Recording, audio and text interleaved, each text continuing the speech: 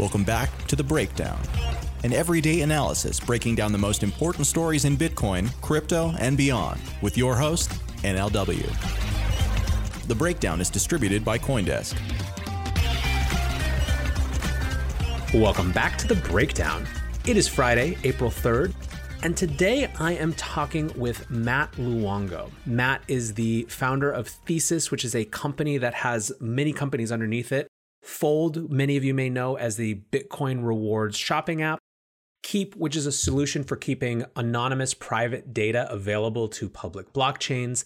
And most recently, TBTC, which is basically a bridge between Bitcoin and Ethereum. I wanted to talk with Matt about a few different things. First, why Bitcoin on Ethereum? Why try to connect these chains? Matt shares his journey from getting into Bitcoin in 2013, having a moment in 2016 where he was, on the one hand, really supportive of this narrative shift and focus on Bitcoin as the base asset for a new financial system, right? A competitor to central banks, while also understanding that for his payments-focused projects, there were going to be trade-offs that maybe weren't the best for him. That led him to Ethereum. And so we get into the history of Bitcoin on Ethereum and things like that. So that's one part of our conversation. Another part of our conversation has to do with just how Bitcoin as an asset and Ethereum as a technology can transform the entire financial system. Matt uses this analogy of Bitcoin as attacking central banks and Ethereum as creating opportunities to go after retail banks, which is interesting. And finally, we talk about something that I've been thinking about a lot. For any of you who listened to Monday's episode know what the narrative is for DeFi in a post-coronavirus world, right? I think that the narrative for Bitcoin in some ways, in many ways, will never have been stronger or clearer, right? The more that money printer go borer, the more that you look around and see what's not like that. And there's very few things, with Bitcoin being perhaps the most diametrically opposed. But what is the narrative for DeFi in that context? Is it just a plaything for developers, or is there something more there? So that's our conversation. I had a great time talking to Matt. I hope you enjoy it, and I'll be back in a little bit with the wrap up. All right, we are here with Matt. Matt, thank you so much for joining today. Hey, great to be here. Thanks for having me. So lots of stuff to talk to you about. I was just kind of giving you the rundown. But before we dive in, you have a lot of Twitter handles and companies, it seems, that you are related to. Can you explain how Thesis relates to Fold, relates to Keep, relates to TBTC, for those who aren't familiar? Yeah, sure. Well, obviously, I get tired of one brand and I got to switch a lot. So I got in the space in 2013 and I founded a payments company that eventually became Fold.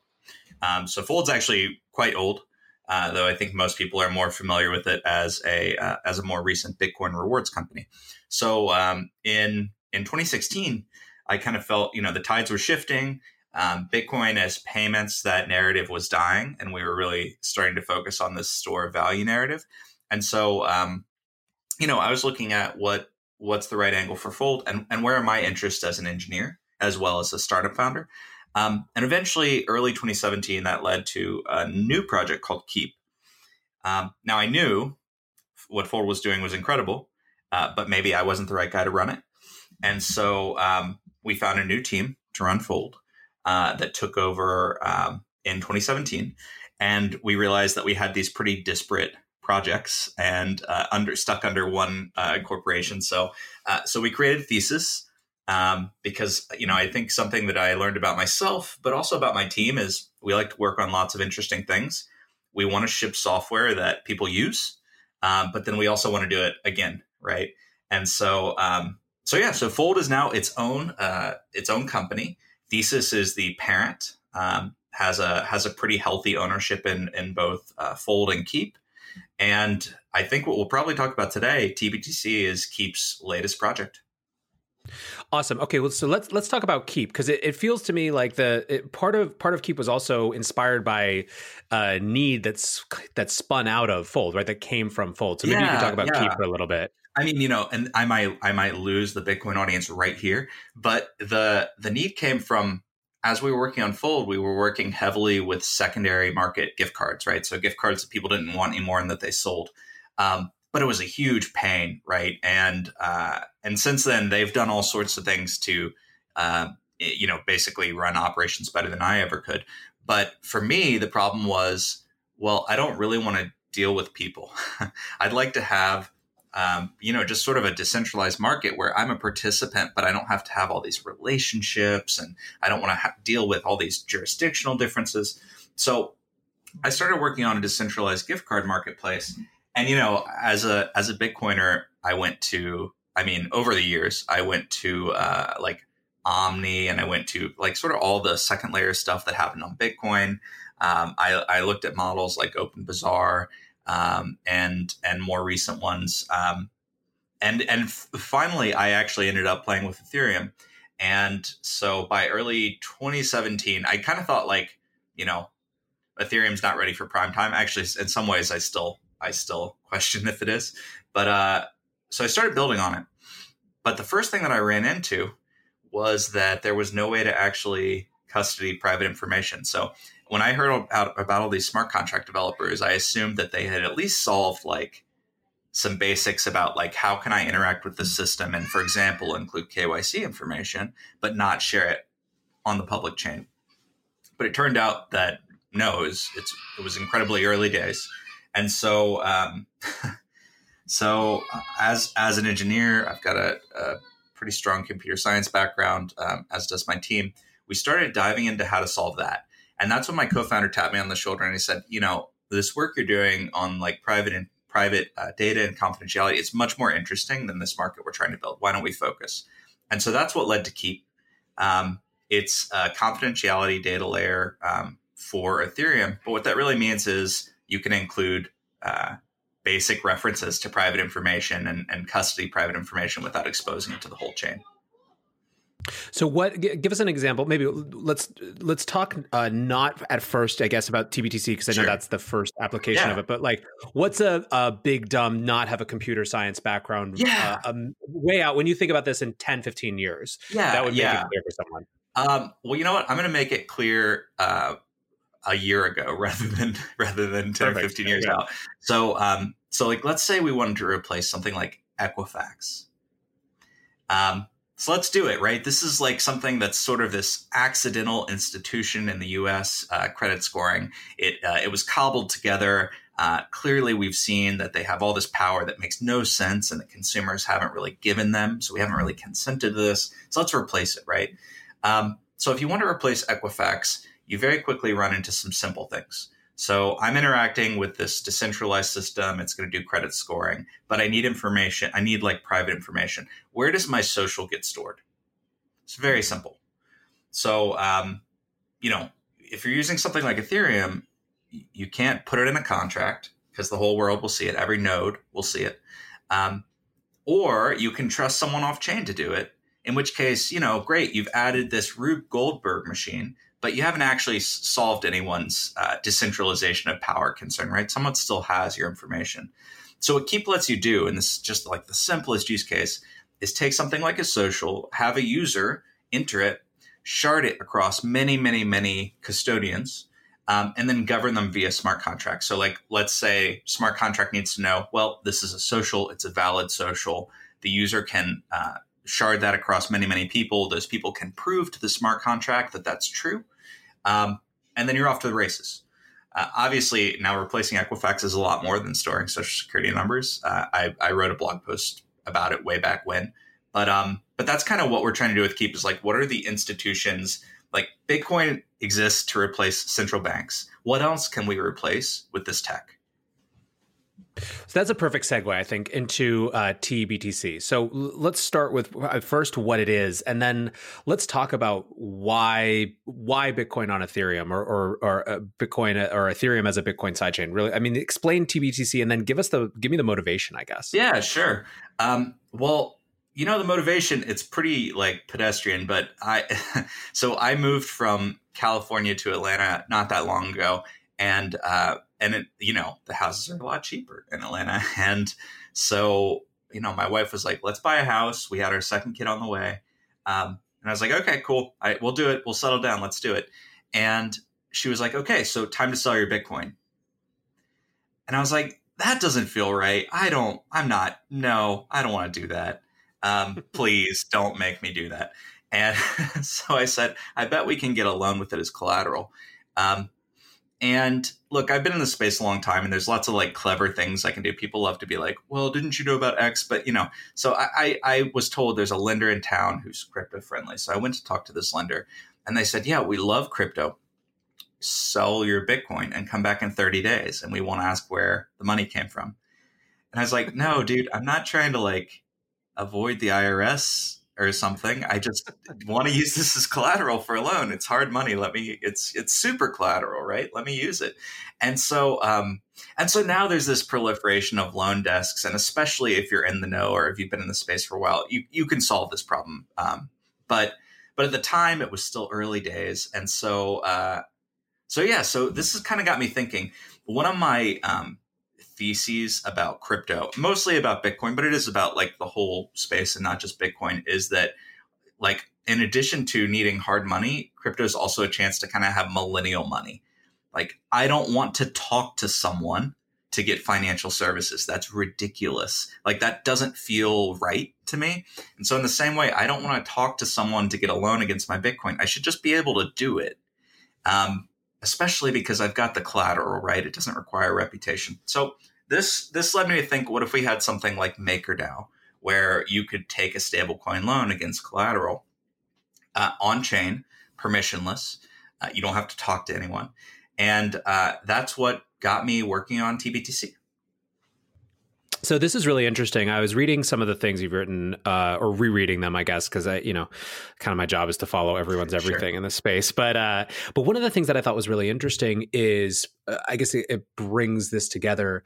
The idea that the conflict you felt of the shifting narrative in, call it 2016, around Bitcoin, where although it might be worse in some ways for a business that was in the payments type space and that use case, the idea of Bitcoin as a hard money, as a digital store of value, as an alternative to fiat that was arising felt right, and it also felt kind of inevitable in some ways, like it based on just how it continued.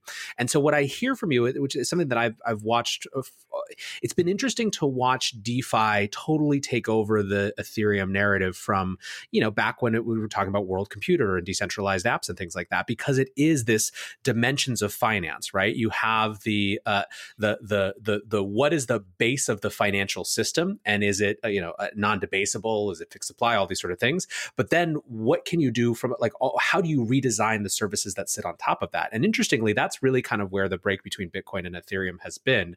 Bitcoin is focused on, I think rightly from a development perspective, making sure to protect that core foundational piece, while Ethereum has gone off and done all these experiments in what this new set of services looks like. So it sounds like that was that's what brought it together, or that connection, that confluence of two things is kind of what led you to TBTC. Yeah, I mean, it's even more than that, right? So we have a few really interesting kind of like social things going on. So one is, what is this tech good for?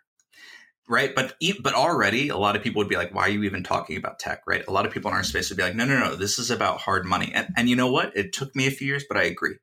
I think that the biggest thing that we can do is take on central banking and change people's relationship to money. But the tech is still interesting. And so, part of this Bitcoin Ethereum split is, on the one hand, it's conservative thinking about money, right? In terms of left-right conservative. But on the other hand, it's also Bitcoin makes very conservative tech choices, because the idea is, we need to exist, and we're building the airplane while we're flying, and so we should be very, very careful. Ethereum has taken the large cap crypto version of move fast and break things.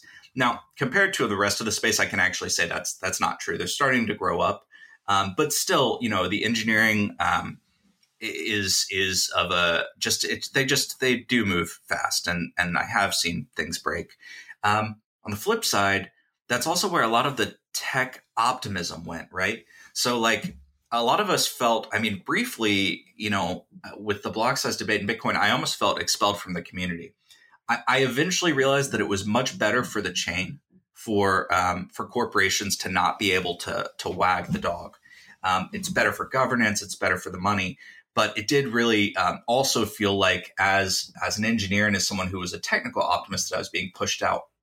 And so today, this is kind of me being able to come full circle. Just because I think Ethereum as tech is an interesting place to play and an interesting place to develop new tools, I don't think it's necessarily the best asset. In fact, I said the other day, like, our net worth is maybe 95% Bitcoin. I'm not big on diversification. And so my take is kind of like Bitcoin, the asset, takes on central banks. Ethereum, the technology, can take on maybe retail banking. And maybe some kind of other interesting use cases around privacy that we're still exploring. Okay, perfect segue. So talk about what exactly TBTC is, Sure. and maybe also what makes it different than other projects like it. Yeah, sure. So TBTC is a Bitcoin sidechain on Ethereum. I think two projects that are interesting to compare to might be Liquid by Blockstream from the Bitcoin side, and then WBTC from the Ethereum side. So if you're familiar with Liquid, the basic idea is that you take your Bitcoin and you put it into this 15-signer multisig, and the multisig participants are all they're folks in the space we know, like Unocoin and a variety of exchanges. And then what they do is once the Bitcoin's in that multisig, they have this additional chain where they're notarizing back and forth. And you can move your money faster. There's a 2-minute block time. You get confidential transactions. You get some other nice things out of it. And then if you want, you can request to move your money back to the Bitcoin chain. So that's interesting. I mean, it lets you do more with your Bitcoin, but you're also sort of saying, like, I hope these 15 participants are honest, and at any time, they could decide, like, maybe for political reasons, not to give you your money back. But it was a good step in the right direction. So it's not quite the 2014 sidechain ideal, but it's an attempt. On the Ethereum side, it's different. So on the Bitcoin side, we're like, how can we make Bitcoin move faster and do more things? And on the Ethereum side, they're just desperately looking for collateral. All these DeFi projects are minting stable coins and putting out loans, but most of it is over collateralized. And there's only so much Ether, right? And so they're interested in bringing Bitcoin in, or a representation of Bitcoin in, onto the Ethereum chain. And so the first effort to do that I'm familiar with was WBTC. And the basic idea is that you have, there's a lot of white paper and words around it, but the reality is there's a single Bitcoin bank, and the Bitcoin bank is BitGo. You put your Bitcoin in the BitGo bank, and then they give you scrip on the Ethereum chain that hopefully you can redeem for your Bitcoin. And so, like, maybe for traders, that's a good way to get some price action on the Ethereum chain. But I mean, for me, like, it's just the same as putting a whole bunch of Bitcoin in an exchange. So in the same way that I'd rather not trust 15 signers with my Bitcoin and a promise, I'd rather not have to ask like, mother, may I, when I want to withdraw from something like WBTC. So what TBTC is it takes these two ideas and it tries to make them as trust minimized as possible. Sometimes we say trustless in marketing, but this is a very loaded term. So we'll say trust minimized. The basic idea is that instead of having one 15-member multisig like Liquid, we have many. So every single deposit into TBTC of Bitcoin has many signers that are randomly chosen. So that's another big difference. They're not people you know and trust in the community. They are randomly chosen from a pool of candidates. And that's each deposit. So instead of this single peg, you have many little pegs called a federation, called federations, plural, actually. And then the second thing we do is, like, on top of this mechanism, each member of a federation has actually put down collateral on the Ethereum chain. So they've put down ETH worth significantly more than the Bitcoin that they're custodying. And the idea is that if they misbehave, that can be taken from them, and it can be restitution to any depositors that have been harmed. And then the last step is we use, and this has been around since the Satoshi days, SPV proofs to actually tell Ethereum, look, this Bitcoin deposit from the Bitcoin chain, it has actually happened, and prove it to the chain. So what's cool about this now is you can open, you can call it a dApp in your browser or like a program on your machine, whatever. And you can only talk to the Bitcoin and Ethereum chains. nothing else. You don't need to talk to me or my team or a Bitcoin bank. And you can actually deposit Bitcoin. You can mint TBTC on the Ethereum chain, and you can redeem from Ethereum back to Bitcoin. And you don't have to ask anyone. If anyone tries to block your withdrawal, you end up taking 150% of your attempted withdrawal from them. And so it's sort of like economically trust minimized. And I think it's the closest we're going to get to sort of the dream of sidechains, to this two-way peg between Bitcoin and Ethereum, until, Bitcoin does decide to eventually soft fork and make it easier to build trustless sidechains. So tell me about the status of this now. This project, you announced it, I think, last August, maybe. Yeah. But it's now there's a new milestone, right? Yeah, April 27th, we're going live. So we've been on testnet for a while.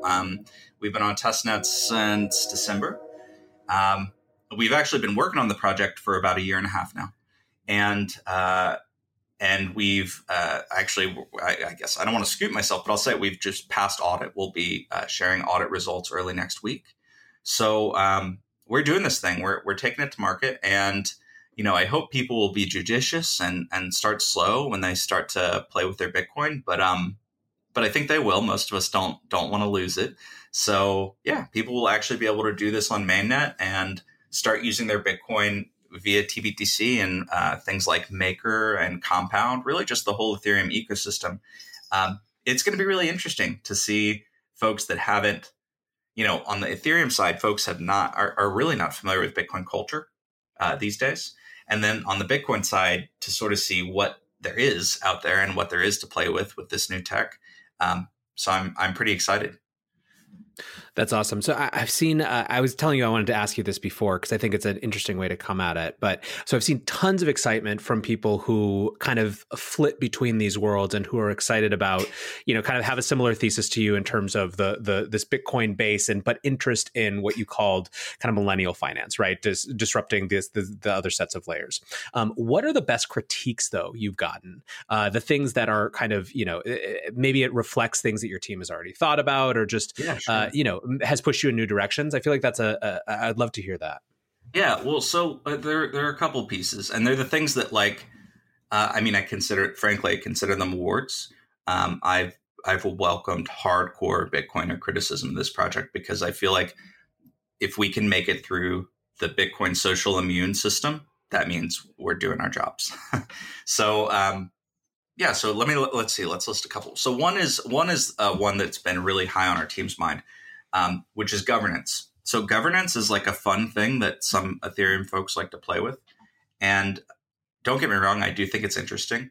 But coming from Bitcoin, for me, governance is voice or exit, right? Either we all agree or we split up, and anything else is, not something I'm comfortable with my money. So for me, I think governance is an attack vector. And we need to minimize governance as much as possible. So one of the things, was people were poking at, well, do you have admin keys? What can you as your team do? So what our team has done is we have just whittled down all governance we possibly can while still trying to build a system that's safe. So I think it's totally unacceptable that our team could have any sort of kill switch. Obviously, we can't seize funds. That would be ridiculous. But on top of that, I'm like, well, what if there's a 0 day? What if there's a huge hack and the team knows about it first? How are we going to let people know? And so we did add I call it a red lever, basically a lever or a button we can press that will pause the system for 10 days. It allows withdrawals, but it doesn't allow any new money in. And we can do that one time for 10 days. And that's it. So I think that's on the governance side. I've just said, how can we make sure that we have no kill switches, no access to anyone's funds? And so I thought that was not only was the focus on governance great, but it also just kind of gave me the extra backbone to really think about this and how to minimize it. Another one that comes from this has come from Peter Todd and Dan Held, and we've been so upfront about it that no one would possibly miss this. Is there's a price feed. So I'm talking about how these signers are bonded in ETH, but how do we know how much for them to bond? We have to use a price feed. So I have a pretty fancy, decentralized, trustless even approach to this problem that I believe avoids most of the core issues around oracles and trusted price feeds. But there is no way that I'm going to feel comfortable putting that into production probably for another 6 to 12 months. It's interesting. I'd love to talk about it. So outside the scope of our conversation. So what we've had to do, though, is say, okay, what is the best price feed mechanism and how can we make an attack on the price feed? How can we keep an attack on the price feed from having this all just fall back to a centralized system, which is like, why are we doing all this work if the price feed can just collapse the whole thing? So what we've done is we're using Makers feeds. They've actually, we'll be announcing shortly, they've just deployed a BTC ETH feed for us. And we'll be publishing, a rough idea of where those prices come from and whatnot. So people know that it's a good index. And then what we've done is we've designed the system so that basically, if someone messes with the price feed, they can start forcing signer liquidation. And so signers might lose a small bit on slippage for auctions, but it's designed in such a way that it doesn't impact depositors' funds at all. So that's really been our response. It's still there, though. It's still a significant risk for signers if they don't trust Maker's feed. And then the other thing that we've added, which is our other little piece of governance, is if Maker were to decide to just stop using the feed and just turn it off one day, people can all withdraw their Bitcoin, and that's not a problem. But in case there is community consent that there is that the price feed is being attacked, we can add a fallback feed where if the price feed starts erroring out or acting crazy, it'll switch over to the next one.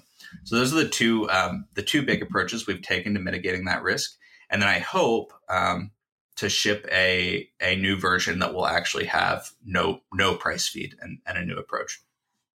And I'm just awesome. going to I got one more comment on this, which is sure. I say ship a new version. So if people are familiar with Ethereum, often ship a new version means the team upgrades their supposedly immutable smart contracts. TBTC has no upgradability. Once the code's out there, we hope it doesn't have a bug. We have no power to upgrade the system. So if we do ship a new version, it's going to be begging exchanges and community members to move over to the new one. Interesting. Yeah, I do think that there's a whole additional conversation we could have maybe a little bit down the line on that, or come back to the price feed question. But I think it's super interesting. So I want to use the context of talking about MakerDAO to actually shift from maybe some of the technical specifics of this new project to a narrative question. It's something that I've been thinking about a lot, right? So presumably, one of the main functional enabling opportunities of TBTC is for Bitcoin to provide the underlying collateral for DeFi applications, right? And so, obviously we are now living in a very different world than we were living in even 3 months ago. And a lot of my time recently has been spent thinking about what happens on the other side of this, right? Assuming we can figure out the right combination of health systems to actually allow people to go back to work and return to some normalcy and all this sort of stuff, which fortunately right now is looking bad. But Bitcoin has a pretty clear spot from a narrative perspective in this new world, right? I mean, we are now back full circle from a narrative perspective to Chancellor on the brink of a second bailout. It turns out that bailout just never ended, right? And so you're already seeing these interesting signals that while Bitcoin has been following from a price perspective, equities more than it ever has, you are also seeing anecdotal evidence of new people flooding into the system. And perhaps it's around that clear contrast between money printer go burr over here and the halvening, or as we're calling it now, as of the last 24 hours, quantitative hardening or quantitative tightening, right? So Bitcoin, there's a clear story. I'm wondering one thing I've been thinking about is what is the narrative for DeFi in a post-coronavirus world, right? Where does this idea of millennial finance fit in a post-corona world? And I'd love your thoughts on that. Yeah. So first, just it's hard to not be a triumphalist right now as a Bitcoiner. because whether or not the markets know it yet, we're having a moment. And when everyone wakes up from their QE hangover, Bitcoin will be the winner. And I don't know quite how long it'll take, but I know it's happening. So I guess it's worth saying, I'm obviously worried about people's health and safety. I have a family myself that I'm worried about. And I don't know what choices I would make if I were trying to deal with this as some sort of central planner of an economy, as we're kind of realizing that's the situation we're in. However, we're going to win. And the way that I see this is, first, if Bitcoin wins, the space wins. And if Bitcoin loses, we all lose, period. The ideas of a flippening or of any other asset in the space becoming more relevant are ridiculous to me. I think the only one that I'm actually worried about is fiat-pegged stablecoins like Tether. So that said, what is DeFi's narrative? What I'd like DeFi's narrative to be is things need to be different. We need to opt out of the system. Here is how you can opt out of the rest. Like, great, you've opted out of USD or whatever your local currency is by your local kind of regional controller. Now you need financial services. Now you need liquidity. You need cash flow loans. You need, kind of the various things that we've come to expect from banks. And I think that already there's this fintech trend of unbundling banks. And I think that all this sort of, like, the new systems win when old systems crumble, if we can be resilient by the time we're necessary. So I think that for folks that aren't just Bitcoin holders, this is a chance to basically build as fast as we can, and then be prepared for this influx of new users. Now, that said, I still think that the DeFi narrative needs work, and the reason for that is that almost all of DeFi is about over collateralized loans. And the few places in DeFi where you see under collateralized loans are usually ended up getting attacked. And so I think that maybe the most difficult part about unbundling the banks, about that narrative, is the fact that we are still all hard money and none of us are putting our actual reputations on the line. I don't think I have an answer for that yet, but if DeFi's entire narrative is Bitcoin, but with access to your equity in USD, I think that's pretty powerful. It's super interesting. I mean, in some ways, I would almost rephrase what you said. I think that the narrative is there, right? Like, if this allowed you to opt out of fiat DeFi, the version that you are attempting to build allows you to opt out of these other parts of the system that are calcified in maybe similar or even different ways, right? It's more, I think, what I'm hearing from you, and something that I agree with, is the challenge of making that real for a broader set of people, right? It does not do that much good to create a new financial system that can only be participated in by a certain percentage of wealth holders. Is not a new financial system at all. It's just a replay in different ways of what we have. In some ways. I mean, I love Galt's Gulch, but that's not all I want to do with our new economy. Love it. All right. Well, Matt, thank you so much for taking some time today. Really exciting stuff to hear about TBTC and everything else you have going on, and appreciate your thoughts on the world as well. One of the things that I really appreciate about Matt's approach to building projects is his work to understand the context into which they are going to land. So often we have developers and teams and entrepreneurs who build things because they're interesting without consciously thinking about how the audience of early adopters is likely to receive it. Matt's building in a contentious space where there is tribalism. We've talked about it on the show before. So I think that getting out in front of it and saying clearly, this is what I believe, this is why we've made these decisions, these are the things that I'm uncomfortable with and what we're trying to do to solve them, I welcome your critiques and your feedback, I think is a powerful starting point. Now, some of those answers, of course, won't satisfy critics, but at least we're having the right conversation about the specifics. Anyways, guys, that's it for me today for this week. What do you think the narrative of DeFi should be in a post-coronavirus world? Is there a place for it? Is it bigger than just Ethereum? I mean, this is something I've been exploring for the last 3 months of whether DeFi is moving away from a narrative perspective of exclusively being tethered to Ethereum. And I think that it probably is. And even the folks who are very invested in the Ethereum community have indicated something similar too. But I want to know what you think. Hit me up on Twitter at NLW or anywhere else you can find me. Thanks for listening, guys. I hope that you are headed into a weekend full of calm and the opposite of anxiety that I think so many of us are feeling. But I will be back on Monday with another brand new episode of The Breakdown. Until then, stay safe and take care of each other. Peace, guys.